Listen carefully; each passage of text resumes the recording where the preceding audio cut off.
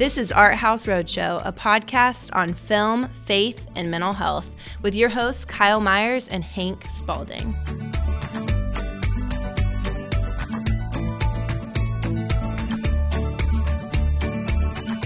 And welcome back, movie nerds, to another episode of the Art House Roadshow. We are so excited to be here with you today. Today we were planning on originally talking about Midnight Mass, but due to some life circumstances, specifically my own, and Kyle not being able to finish it just due to his own life circumstances, we're not going to talk about that in depth. We'll cover that eventually because I think there's some good themes there. If you're hungering for some perspective on that, we do have a review of that up. This will be a little bit more deep dive into some of the specific symbolism with both of us. You know, the review is just me. But instead today, just due to kind of a recent event, and it's not the biggest movie star. We don't really cover movie star events that happen a ton, but since this podcast is about mental health adjacently, that's in our subtitle. Yep. We wanted to cover the passing of Jason David Frank, who was the actor who played in the children's television series Power Rangers. And so I want to talk about that a little bit. If you know me personally, you know that the Power Rangers are really important to me. So I wanted to talk a little bit about him, and we wanted to talk a little bit about mental health and suicide more explicitly today. But, as is our custom, we want to start with our first segment. And so, Kyle, what are you watching? Yeah, well, the only thing that I've been able to watch recently is Fellowship of the Ring, Lord of the Rings, that my kids who grew up when they were smaller playing the Lord of the Rings Lego video game. And we were watching it, but, these are extensive material here. Yeah. And they were more frequently watching the Hobbit series than Lord of the Rings, so we had not really gone back and done a full sit through, and that's almost 4 hours just for that one, so we were all pretty exhausted by that. The younger three who had not fully seen those, so that was a good time, obviously. Yeah. Did you watch? I assume then you watched the extended cut with all the extra. That's right. Yeah. Which I don't even, with Fellowship of the Ring, I don't even remember what's new added material and what's not. It's more obvious to me in Two Towers in particular, because the opening, I think. But yeah, I can't even I couldn't even tell you what was in the original cut versus the extended. Yeah, and it's one of those things that's really interesting now. Ever since I think the first movie, at least I remember, that did this, was the final installment of the Hunger Games series. They did a 2-part for one book. Because normally they would just we're going to force this one book into a single movie and make it 2.5 hours. I mean, really, the Lord of the Rings trilogy could have probably used from being broken up into a little bit more depth, but I'm sure those actors would have been really exhausted by the end of that. They did it for The Hobbit, but that book did not need 3 movies. You're right. I think the joke I've heard, now you can confirm this, I don't know if you've read them or not, but the last one of The Hobbit was 5 pages, the Battle of the Five Armies was actually just 5 pages in the book, and they turned it into a 2.5 hour movie. Yeah. So that's interesting and everything. But yeah, those movies are great. I think really ushered in a new, for me, a new kind of visuality of movies. The kind of visuals that they had there were quite clear and crisp. Yeah, because it was a real mix of still very analog, location oriented. Yeah. Which was brilliant, and all the New Zealand locations and all that, while also using very innovative digital effects. And so great appeal to me, and even and I couldn't tell because this is Blu-ray we're watching on our television, but my daughter, who's 16, noticed the graininess in the image because they were still filmed on film. Right. At that time when they were making them, Lucas had not yet quite changed the game. In '99, it took so long to make those movies. But they were actually made with film and then processed and digital added into it. Yeah. Which is very different than the Marvel universe. And it's something you would notice in the original X-Men movies as well, for example. But anyway, so that to me matters a lot. Just the tactile, texture-oriented experience of the movies.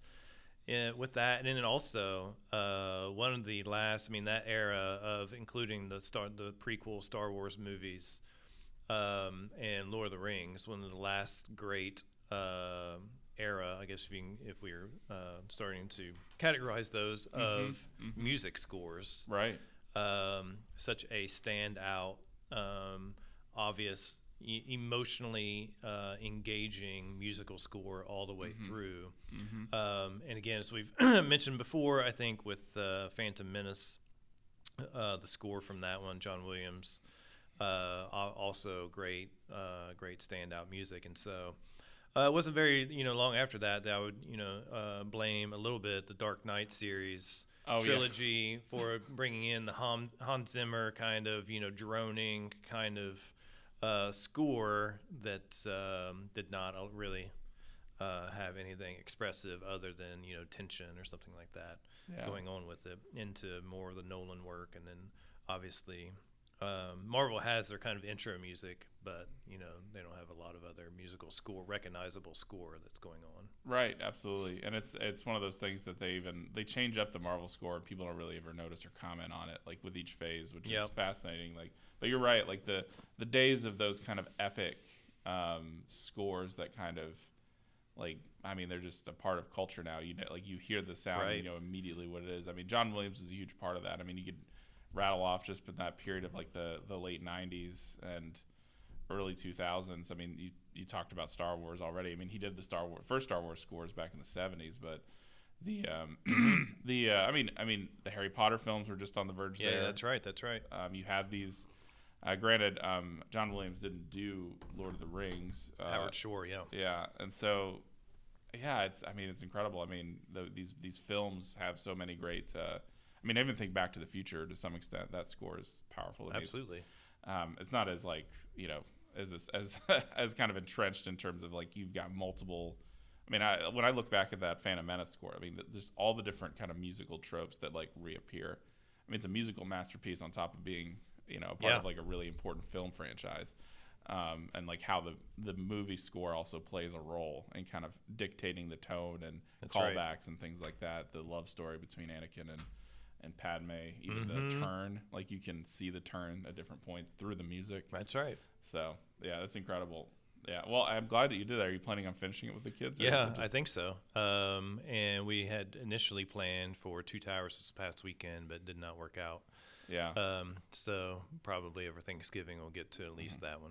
Have you watched The Rings of Power? I know I've asked you this before. I have not yet, man. I've been kind of gauging opinions, and from a Tolkien storytelling opinion, it seems to really seemingly do well in terms of expressing his vision, his kind of structure, spiritually, morally speaking, is very Tolkien. I think the thing I've been most resistant to, again, just having talked about Fellowship of the Ring, is how digital everything looks, and whether I want to, endure that or not. Yeah, that's a good point. Yeah, because I've seen specifically Two Towers, the filming sequences for the siege of, I'm forgetting the name of the Forge, Helm's Deep. Yep. And it looks brutal. Like the rain. I mean, there's rain and mud, and you've got all these like extras and stunt actors, dressed as these very big urukai, which I mean that can be comfortable in all of that with the rain and everything. And you've got in the middle of it the main actors, swinging swords and things like that. It does not look like it's. I mean, it looks difficult. Yeah. And I think Viggo Mortensen actually, either on the video commentary, I forget where I heard this in an interview, he talked about how grueling it actually was, and he felt like since he was kind of the title character in that scene, in those sequences of scenes, he felt like he had to be that kind of strong, positive presence for everyone so they could get through filming, because it was like it took hours upon hours to do. Yeah, just because of all the shots, and like you said, I mean that you've got the mixture of some of the digital where you see the full army walking up to Helm's Deep, but at the same time they match cut that with these stunt actors running up in their very like actual clothes or actual like physical garments. So it's it gives a richness to the visual when you do it that way. And I agree. I've only watched a couple episodes. I plan on finishing it. I know I need to finish it. I have a friend who really likes it and telling me that I need to watch it. But like, there's a scene with this kind of ice troll, very digital. It just doesn't feel the same. Or like the scene of her climbing up a mountain, right? And I'm sure they're not going to be able to do that live action anyway, but in like the way that they could with New Zealand. But I don't know. I have the same resistance. Like that's all I'll say about that. Yeah, and I think it goes into part of what I wanted to talk about today anyways regarding so Dr. Hank and I I was on a panel that Dr. Hank had created for a justice talk here at our school regarding pornography and human sex trafficking. And most of it we were, just giving context for what it is and how pornography impacts the brain and how it's a avenue for sex trafficking and all those issues, and then just having real life issues split up with gender on just how to, talking about sexuality, talking about those kinds of experiences. And so when this whole thing I had prepared for that I didn't get into because it never seemed relevant moment to do it, is images in general. And how impacted we are by those. And another movie I had watched way earlier in the month, and it was a part of a trilogy from the 90s called the Three Colors Trilogy, blue, white, and red, which I would love to dig deep into at some other point. But they were showing it in 4K at Gateway Film Center. And I was very upset by it because 4K, in a way, is so good at what it's doing in its digital transfer that I really could not pick up the graininess at all in the image. It almost looked like it had been shot with a digital camera, which is very upsetting to me. Very upsetting. And because the digital part of that too almost it kind of changes the depth of field. This is very nerdy stuff, but this again for me, and if you've ever had that issue with your digital television where you have the motion setting on that's like there for sports, but in a movie it kind of makes it look like a soap opera, and the depth of field changes, and it's just more animated. And so then I'm seeing this in this 4K presentation of this great movie, shot in film and all those things, but now it almost has an animated characteristic to it as well. So very upsetting. And the good part about that is preservation, obviously, for these movies. But it seems like we've lost kind of the ethic of, the presentation, what that means. And I only say that in just parallel, again, to everything in our life, especially our digital feeds, social media feeds, and the imagery being so easy to filter and to move it from our analog self and put a filter over top of it, or we don't even know what we're looking at, how real it is, or how much it's been digitally redone, right? And so again, there's a lot of fun you can have with those kind of things, but at the same time, it's really messing with like how we see things, right? And the connection to pornography is that's what pornography is all about, right? Creating distorted images that are not realistic, that we're engaging with, and that if we're not aware of it, we're just going to like buy into not only is this what it looks like, but this is how it works, and this is blah blah blah. And you're being exploited, right? Like it's everybody involved is being exploited, whether or not they're getting paid or whatever argument you want to make. Everybody's being exploited, and it's all transactional, and it's all cheapened. Digital is cheap, but then it also distorts reality, right, in every way. And so in anything you can think of, food porn or whatever images that are transactional out there selling you something. There's an argument that it's all pornographic in a way. So anyways, that's my rant on that. I love that. And there's a really great book that by a French philosopher who is very old. His name's Alain Badiou, and he talks about he calls it, the book is called The Pornographic Age. He also has a book on cinema that's really interesting that you'd like. Yeah. I'm positive you would not agree with everything he says, but it's worth reading. Yeah, for sure. But anyway, he has that argument too, like that this is the one you mentioned is like in some sense like everything that we've kind of we're commodifying everything, and in some sense turning everything into pornography. Like we feel this kind of justification all the way down to like whatever image we present on even like social media itself has to be this kind of facade that we kind of put up in some sense, and that's the kind of like we have to exploit ourselves in response. So I think that's a really profound insight and something to think about for sure. Absolutely. As we kind of move into this like next generation. And for that reason, like I've resisted getting a 4K TV, to be honest, because I don't like, and you expressed it purposely. I've never been able to articulate it, but I think you did for me just well, like that soap opera feel. Yeah, right. I've never really liked that. Like I like the other quality that of a movie. I mean, it's funny. I mean, recently Marvel released this movie called Werewolf by Night on Halloween.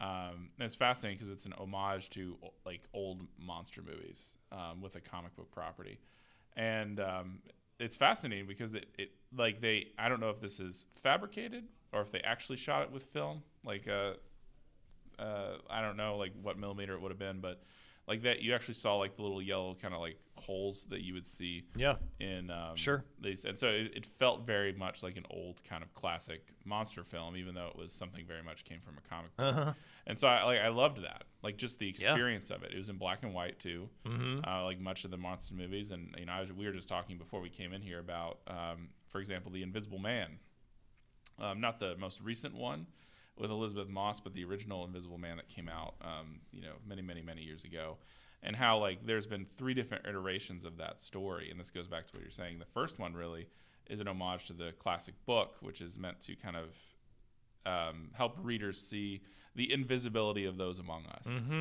And then it became a monster movie that was also like a kind of which I thought was fascinating, like a religion was seen as this positive ethical like constraint on science. And I love that, you know, like it was able to ask science like, hey, should we do this kind of thing. And so like normally like the roles have been flipped in our more modern like related like our more modern age, is that science itself it needs to be free from the religious constrictions. I mean, that was very much the opposite in that movie.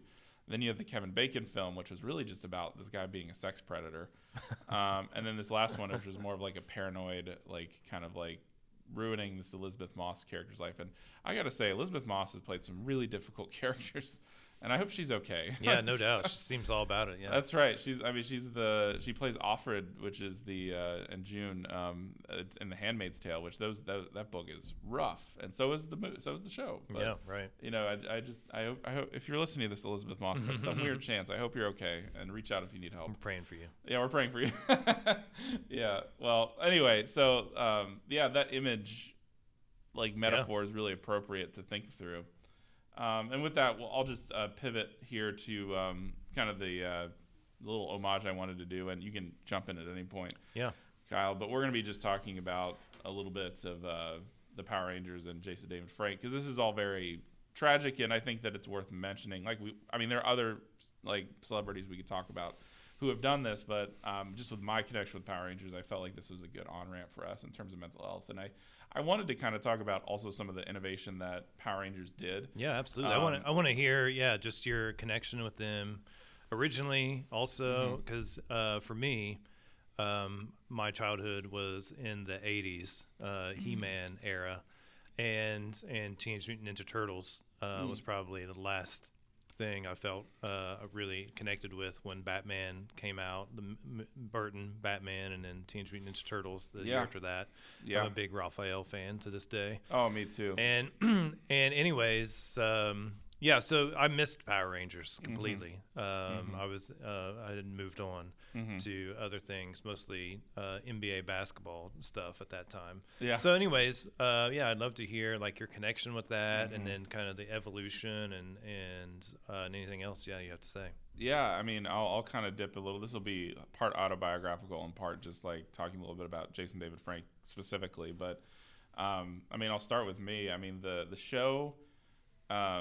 Was I first heard about the show, my mom, and this is something I got to credit my mom too, because a lot of my generation, maybe your generation too, felt this like, well, actually, do you consider yourself Gen X?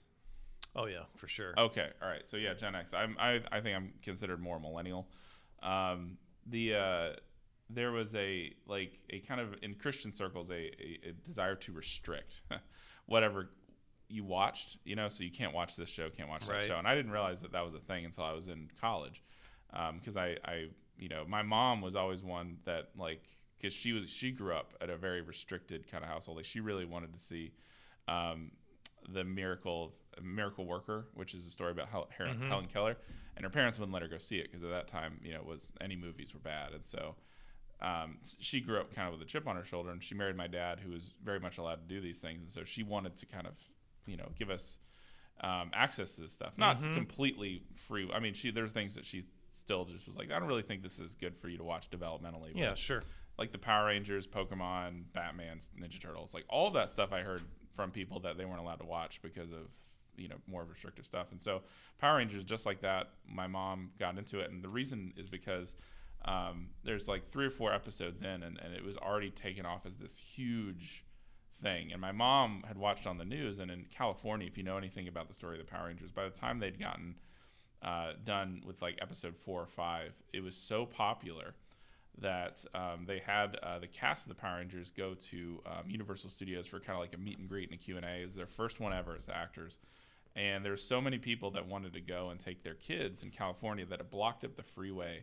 They actually just shut down the highway for like miles and miles just because how many people were trying to get to Universal Studios in Hollywood to see them.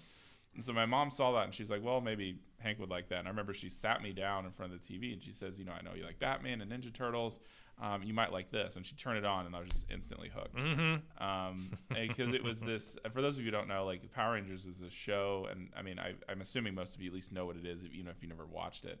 It's this show about kind of teenagers who've been given these powers that kind of morph into these what look like kind of spandex suits and fight villains, things like Mighty that. Morphin Power The Rangers. Mighty Morphin Power Rangers. That's right. It's funny because the creator, Saban, like it was supposed to be just Power Rangers, but he said that it's got to be da Power Rangers because like it's Teenage Mutant Ninja Turtles. That's like, right. That was the other big thing around at that point too.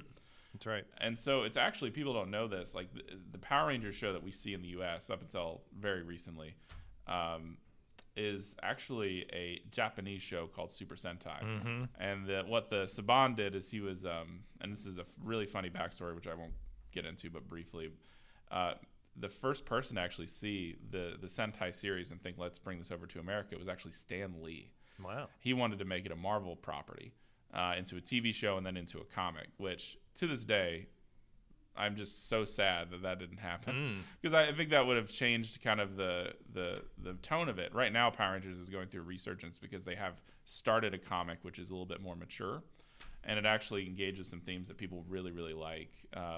And it's just, it's one of those things that I think it would have been really cool to do that earlier so that we could kind of maybe develop into what it is today and what we're heading towards. But anyway, so Stan Lee got shot down by his board, but later a guy named Haim Saban, who did a lot of TV shows at that time too, he saw it, brought it over, found 20th Century Fox, who said, yeah, we'll do it.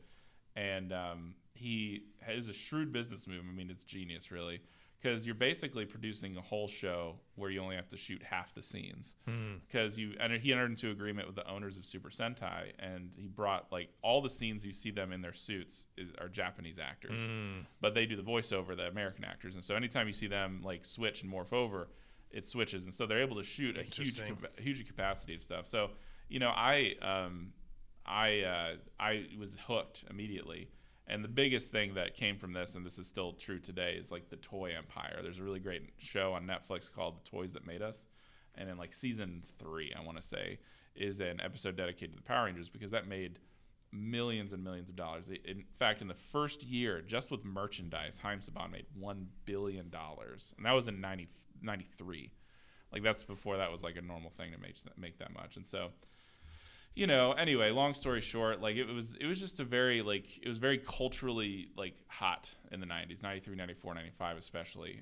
Those were just like, they're just a part of the atmosphere. Like every kid knew about it. Every kid had like at least one article of clothing or some kind of like contraption that had Power Rangers on it. And it was kind of one of these really powerful things that was just a part of everyone's childhood that grew up kind of around my time, or at least, they mentioned it. But it's true. We won't talk about the Teletubbies. The Teletubbies, yeah, that's right.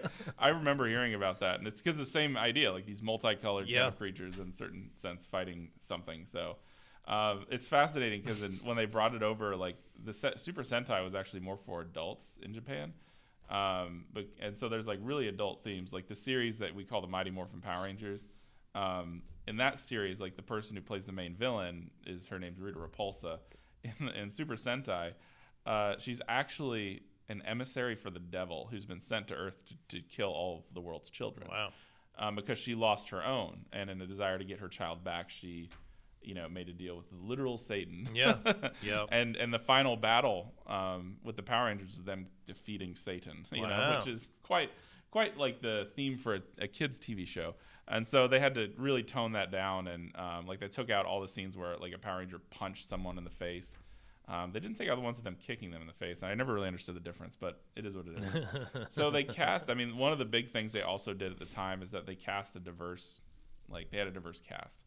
And so they had like Asian American representation, African American representation, and things of that nature, which was a big thing in children's TV at this time. A lot of kids who really enjoyed the show really saw like for example, the Black Ranger as somebody that they could look up to. Now granted, Saban did not think through the fact that he color coded his Power Rangers according to their ethnic identity. So like the Yellow Ranger was Asian American, the Black Ranger was African American. Like I don't know if that was intentional or not, but ultimately they switched it around when the original Black and Yellow Rangers left the show, which that's another story for another time. But they cast these 5 actors, very diverse, and they didn't go enough through the source material to realize that there was a 6th Ranger that came in about halfway through the series. And they're like, oh no, like now we got to cast someone else. So they did another emergency cast setting, and that's when Jason David Frank cast, and he actually did it on a bet with his brother, who also tragically died years and years and years ago, 2001. And he actually got cast for the role Jason David Frank did. He and his brother both auditioned for it. The requirements at that time was that the casting people needed to be able to know dance, martial arts, or gymnastics, like because they had to do a lot of action scenes. And so like a lot of the characters, like some of them were martial artists, and some of them were just like really great dancers, and some of them were, some of them were gymnasts. So like the Pink Ranger, she's a gymnast. Mm-hmm. But Jason David Frank, either at that point or shortly thereafter, like he'd won a couple championships like nationally for martial artists for his age group.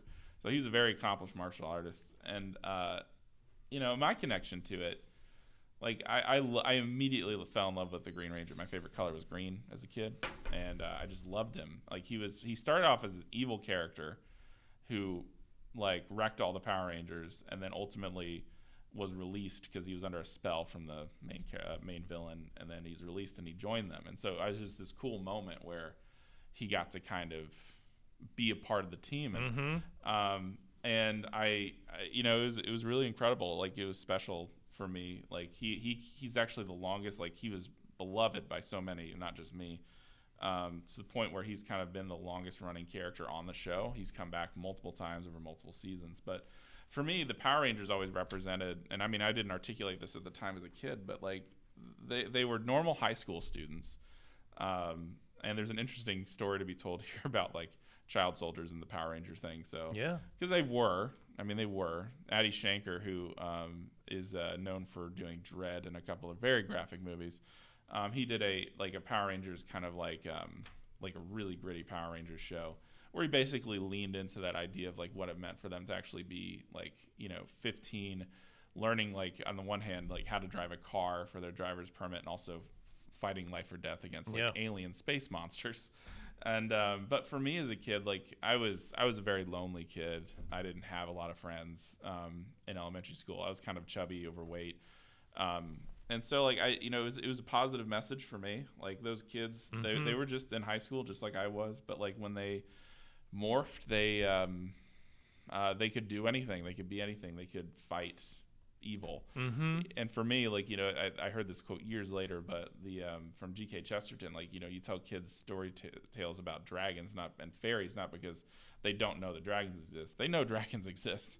They need to know that they can be defeated. Yeah. And for me, that's the mythos of Power Rangers. For me, like they always kind of started the show and ended the show with kind of like a message directed towards kids that was specifically to build up self-confidence. It was very anti-bullying too. And it was one of those things that for me meant a lot. And Jason David Frank was right at the center of that. He became the leader of the team, and he just was that figure, that kind of consistency. Because I also moved in the middle of those seasons, and he was kind of the consistent thing in my life. They started out before school. They were showing it at 7 a.m. Because I don't think Fox thought it would work, but it quickly became their best show, so they moved it to the primetime slot, which is after school. And so sometimes I would watch it before, sometimes after I'd watch it. But, it was just, the other tragedy of this show is Thuy Trang, who is she played the original Yellow Ranger. She actually got cast with Jason David Frank because the original actress who's cast for the role said no after the pilot. So there's a pilot with a different actor who plays the Yellow Ranger. They got cast at the same time, and in 2001, she died in an automobile accident.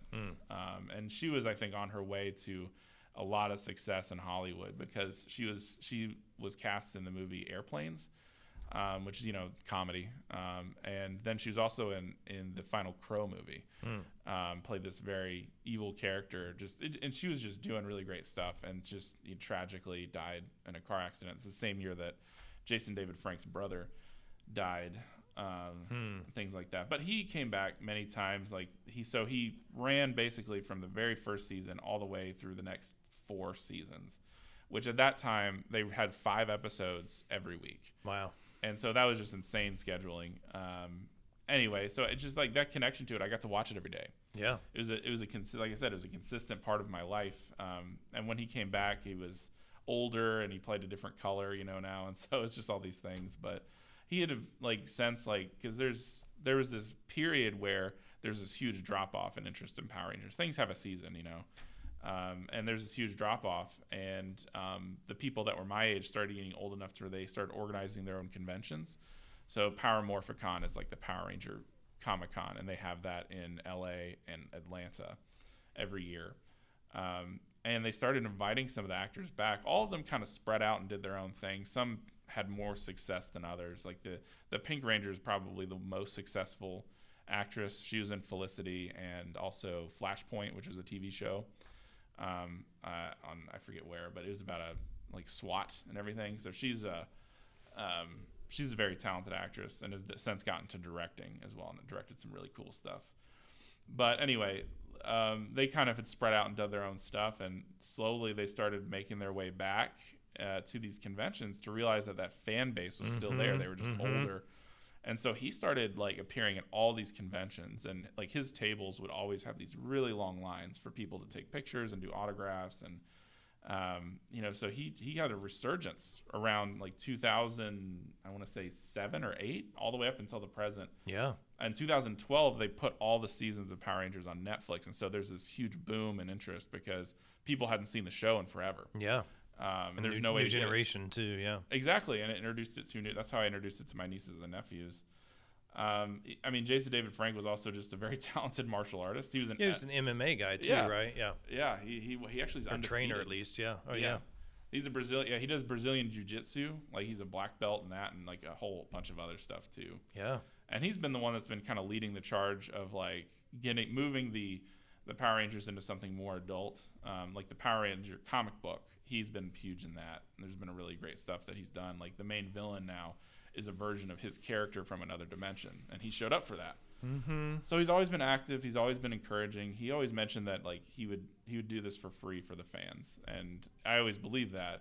Recent years he's had some trouble with, I think, some family stuff. I heard back in August maybe his wife and him were getting a divorce, and he started posting years ago because he had a platform about mental health, and he posted about his own struggles with mental health, and I knew it was bad. I just didn't know how bad it was, really, for him. And, he had so many people who loved him, and he was very kind, even though, he's not perfect. He had people that didn't like him for sure in the show.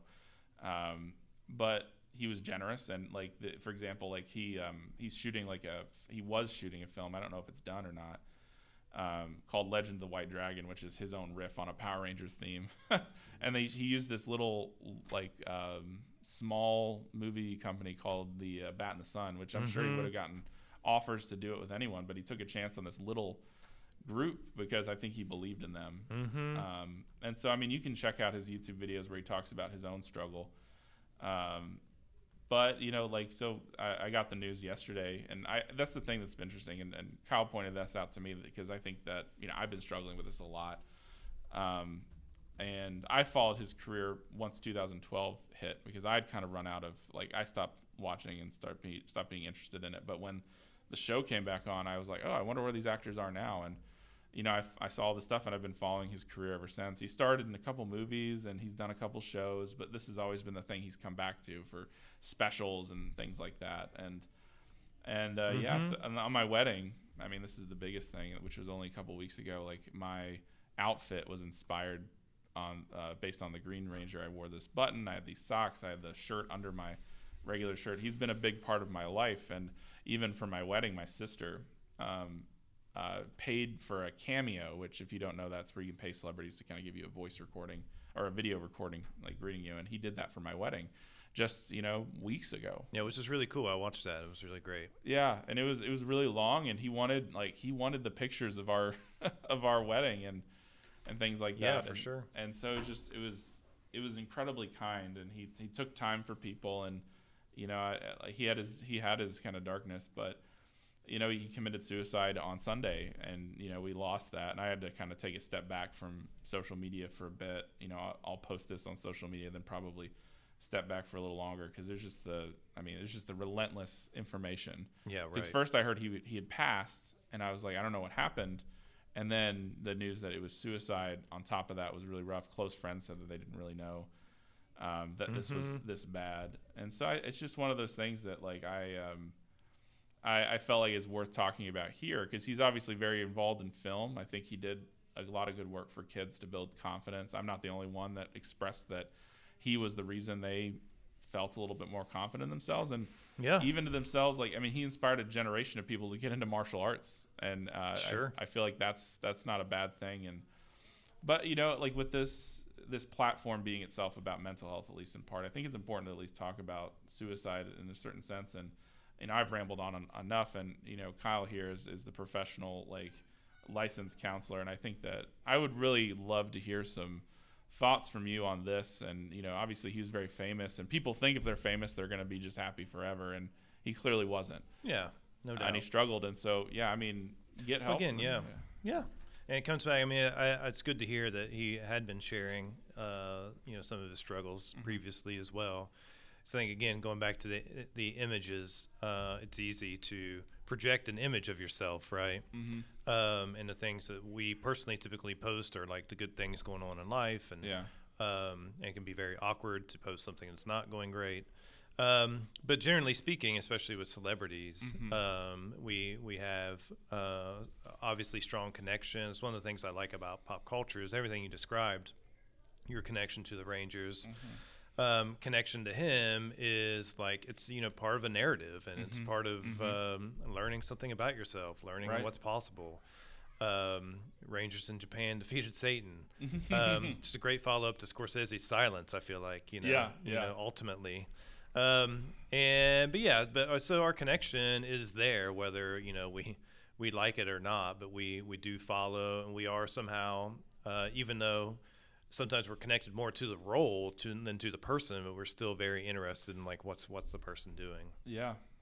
And I followed Chris Cornell from Soundgarden some years back, committed suicide. Chester Bennington from Linkin Park.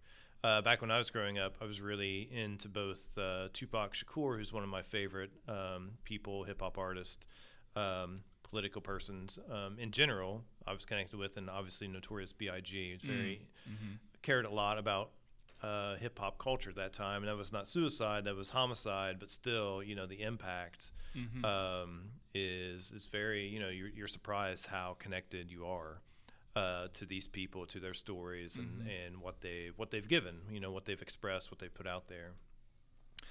Which today, people know that, and that's our whole language around branding, right? Is there, which is again sometimes a little weird, and seems maybe artificial, but still, we're connected to that. So yeah. obviously Robin Williams connected back to the movie world, and, yeah. and so looking at the mental health side of just for him, Robin Williams, who had also talked about experiencing depression and a lot of those mental health issues for himself, but for him, suicide was related to a diagnosis, a physical diagnosis he had gotten, neurological, I believe, and just didn't want to go through that experience and take everybody else with him. Right.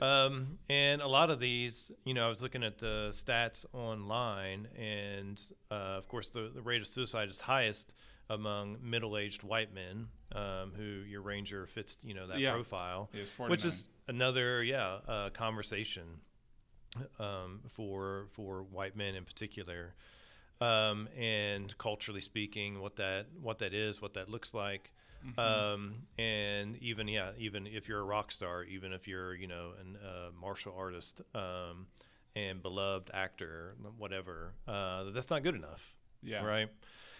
And part of it, I think, with middle age is that you battle it for this long. There's a point of exhaustion, and so with suicide, it actually happens most often when you're coming actually out of a major depression, and you have just enough energy to do something about it, and essentially say, like, I just don't ever want to go back there. Right. And after I fought that cycle over and over again.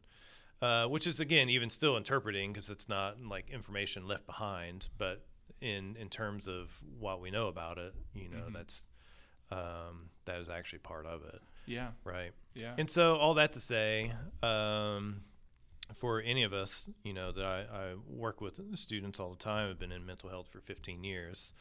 And we all experience some level of suicidal ideation anytime we're feeling overwhelmed and stressed, even if there's no intention behind it or no real battle with it, but just the fact that, like, hey, I'm looking for a way out, a way to not be stressed, and sometimes suicide pops in my mind as a way to do that. And a lot of people are actually very disturbed, the first time that happens. Yeah. Right. And so that's not uncommon, but obviously where it gets really dangerous is when you're actively making a plan to do that, or thinking about how I could do that, or when I'm going to do that, is a whole different conversation, right? Yeah. And so, and not waiting till then, but even now, building those, support people in our life, knowing, people we can talk to and lean on when things get scary. Because, again, when you start thinking about that, it's also something that scares us, moving in that direction. And so allowing for, whether you're seeking professional help or you're having somebody pray for you, or just talk through it and be vulnerable and talk out loud. A lot of times that stuff will subside quite immediately just by saying it out loud. As one of our students did the other day in the pornography talk, as soon as I started talking about it, it was like taking a knife out of my stomach, I think that they said, and can be a game changer, completely. It can be, yeah. Yeah. And so anyways, I think there are obviously lots of facets of all of that, especially with what we're talking about, pop culture, mental health, and the fact that even as we have, quote unquote, progressed with science and technology so intensely and so quickly, that spiritually and emotionally we seem to be falling farther and farther behind. Yeah. And so just taking time to reflect on that, right? And ask some different questions and turn in some different directions to help build a more solid, stable, spiritual, emotional relationship with yourself and with others, where it doesn't get it's not likely for the bottom to fall out in your experience. Yeah, and I think that's the thing that's really hard, because I don't know who his support system was. I mean, maybe if he was having marital problems, maybe that was maybe the thing that triggered it more in his life, and what that, like, the fallout of that, whatever that was. I know his daughter was starring in this Legend of the White Dragon movie with him, and the thing that there's two sides of this. I mean, I'm more grieved for, like, the people who knew him and loved him more closely. I'm grieved for all the fans who are kind of experiencing what I'm experiencing, because I'm not the only one that he spoke into and gave an encouraging word. I mean, all of the actors did. But every life is precious, in that way. Like, I think we all make impacts on each other that we don't even realize. And it's just, I think it's hard because, he doesn't realize. I mean, maybe he does. Maybe it wasn't enough. I don't know. It's one of those things that, like, he did help. And it's just, I think that, like, the world is a less bright place because he's not in it. I mean, selfishly on the Power Ranger side of things, I mean, it just got bought out by Hasbro, and they're moving it in the directions that I think he was trying to realize with his Legend of the White Dragon. So I imagine he would have had a huge career resurgence in the next few years because he's young. I mean, he's still young, and Sure. The anniversary special for 35 years of Power Rangers is in the spring. Yeah. And so I think that this would have been something that I think would have resurged, but that's not even the point of this. It's the fact that the man, Jason David Frank, is no longer with us, and it's one of those things that, like, we wanted to spend some time talking about this because I think that suicide is something that we need to talk about more, just because people need to feel like they have an avenue to go to talk about these kind of things. And so if you've ever experienced those kind of thoughts, I hope that I hope you talk to someone about it. Like Kyle said, I think that's important. I wanted to know more about Jason David Frank and his mental health when he posted it on YouTube, on his YouTube channel. But he actually had this reality series that he would film and use the Bat in the Sun group to post that too, and it was really cool to get this kind of inside picture of his life. And he stopped doing that too, and I don't know if that's because he got criticism. Every fan base has its own toxic side, so I'm sure Power Rangers does too. I mean, I know it does. And so, I don't know if he got criticism for that, or if he's getting criticism for the thing with his wife, or the criticism because he wanted to step away from Power Ranger stuff for a while and just focus on his own thing. But for whatever reason, he felt a sense of hopelessness that even his closest friends, I mean, one of the other actors who texts him literally every day said they had no idea this was going on. And I think this stuff's painful. Yeah. It's just suffering in silence. Yeah. And I think that's the hard thing. It is the hard thing. And yeah, wow. And again, just thinking about, the potential in what you're describing, which again, we obviously have limited real information. Right. You're going on with what little bit do you know. But it obviously sounds like, a really difficult time in his life, which is inevitable. I think a lot of us are less prepared for things not going well in our life later on down the road, and minimize the midlife crisis and these kind of things might contribute to middle-aged white man, middle-aged men in general rate of suicide. But he obviously died a real death. But when we come back to talking about narratives, right, harp on the more nihilistic side, and how important it is to have a narrative for transformation, that he could have experienced a certain kind of death, going through divorce as a death, going through whatever kinds of criticism can actually become a death, where like we move into grief, like I've lost these things, and then something new can be born from that, and there can be a second half of life, that happens that's very different from first half of life. And you get to experience that death and resurrection, and live that out. But going through that is obviously painful. Like he was going through a version of death before he actually died. Yeah. Likely. Again, I don't know what I'm talking about because I don't have any real information. That's right. But just again noting like that there's something typical about that, and our narrative matters, right? The story we tell ourselves and what to anticipate about hard things in life when they happen, and having the support and resilience to get through them so that you can experience new life in your own life, right? Is a big deal. So not to preach a sermon. No, I about love that, it. but yeah, I think I need to hear that in myself. And I mean, I think everyone does. Yeah. I think in my more pessimistic days, I quote the line from Bucket List, which is Jack Nicholson, Morgan Freeman, and Jack Nicholson, I think, says something to the effect of life is like a series of disappointments and then you die, which does not lend itself to the kind of transformation that you're talking about here. But nonetheless, I think that there's something about that I get that feeling quite a bit. And one of my friends, in a very wise, consoling message to me, said this. He says, this isn't a grief that you should have had to feel for decades. The guy was healthy. He was not on anything. Yeah. I mean, he was he's at peak physical condition. I mean, the guy was a MMA fighter. Yeah. And so it's just one of those things that, like, yeah, that movement into opening up for transformation, I think, is important. Mm-hmm. And I mean, there's a lot of stigmas around suicide too, in terms of the faith. I mean, I don't think a lot of them are helpful in the sense of like leading to that place of transformation. I think it just causes more fear and then doubles back on that self-deprecating kind of depressive feeling that suicide causes. And so, you know, it's just there's got to be a spiritual place to go as well. Yeah. For healing on all of these things that isn't shame. Like, I don't think shame is the answer to grief.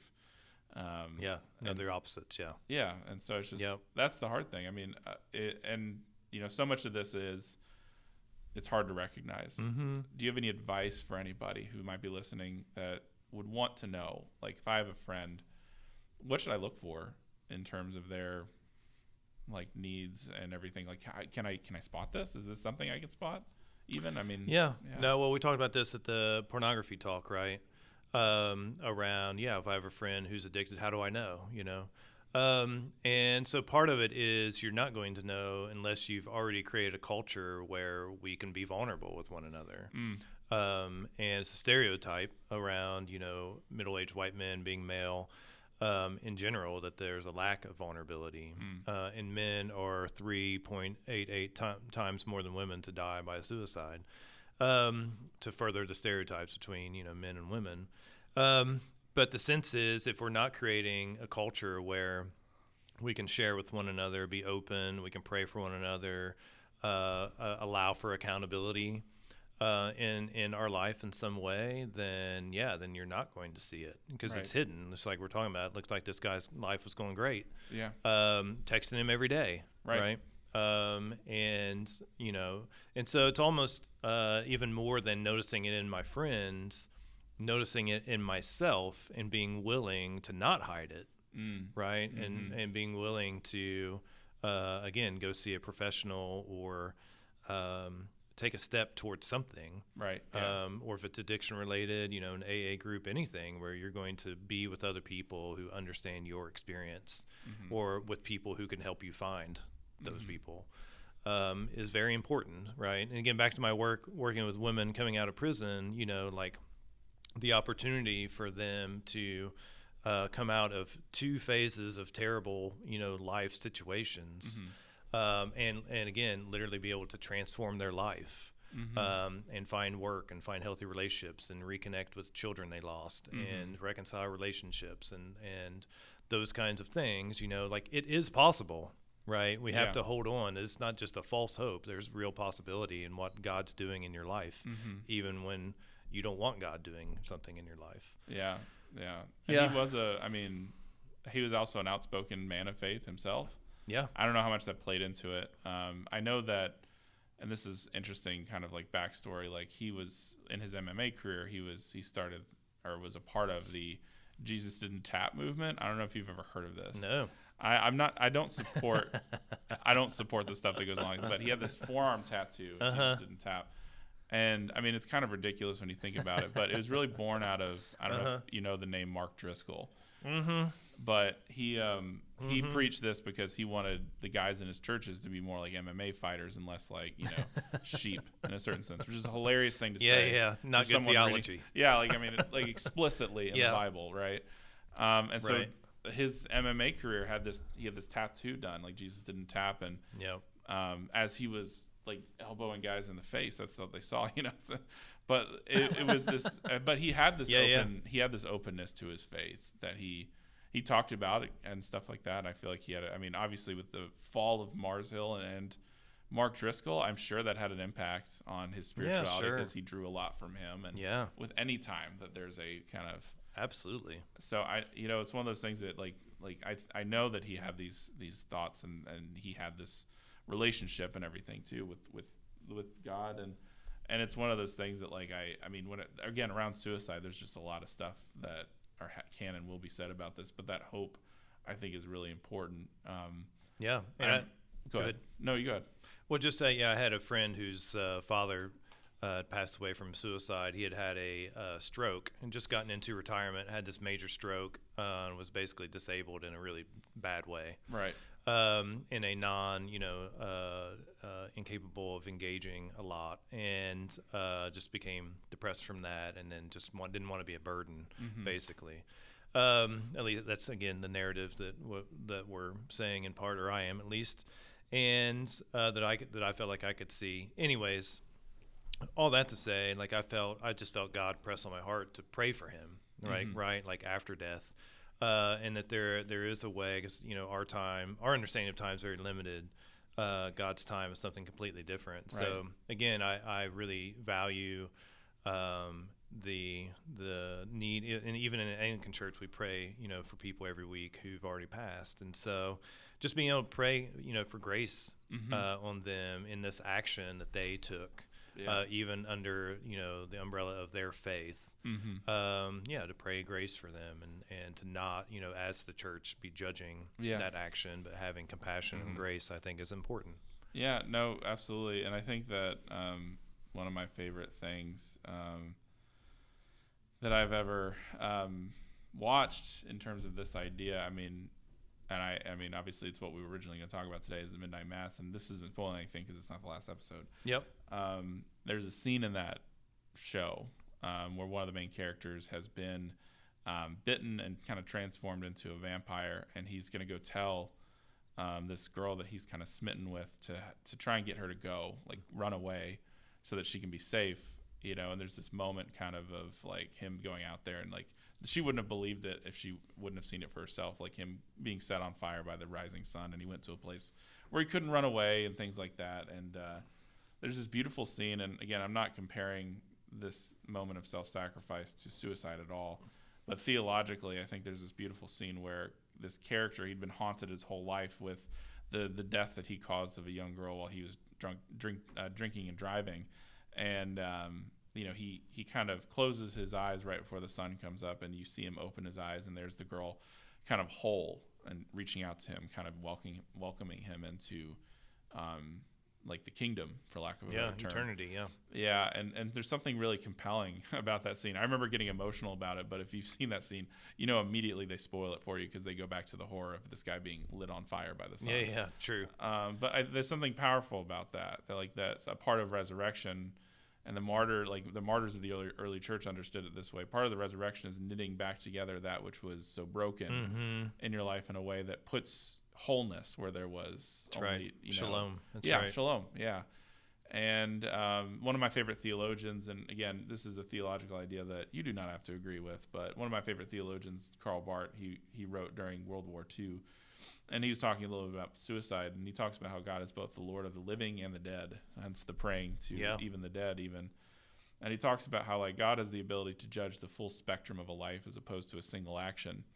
And that should be something that the living need to know about those who, commit suicide. That's not even really something to encourage it. Right. It's just something for the living to know, as to say, like, this is not your final judgment to make on this life. Sure.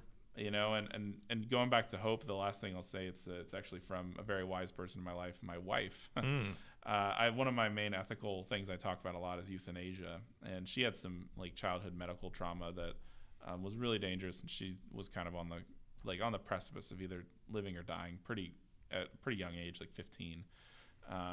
And she interacted with a person online on a post that I made about it, because the person was mentioning that, like, there's the despair of knowing that you're going to suffer and die. Like, you should be able to go out with some dignity.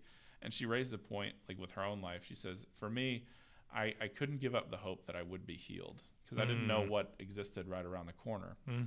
And for her, that was true. Like, she had this very rare thing where the vein from her heart to her liver died, and so her body sprouted all these like really hairline veins all the way down to do it, but it wasn't enough.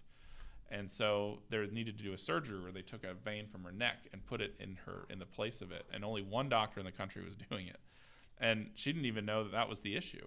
Yeah. But she just randomly ran into a specialist at Vanderbilt Children's who said, I read this article, I think it's worth talking to him. He goes up there, finds out that's what it is, and ultimately has the surgery. I mean, and that was after she had pretty much resignated to the fact that she wasn't going to find it. And it's one of those things that, like, that's such a profound statement to me, not just in terms of like euthanasia, but in terms of suicide. You don't know what gifts await for you around the corner. Right, yeah. And I think that that's true not only in this life, but also in the next. And so, like, I don't know if you can hear this, Jason, David Frank, but we'll miss you, and I appreciate everything you did, and I hope that you found some peace. So, Amen. Any final thoughts as we're closing out here? No, that's good, man. Thanks for sharing. Absolutely. Well, if you are struggling with this stuff and don't know where to turn, you can also hit up our inboxes. We're here for you too.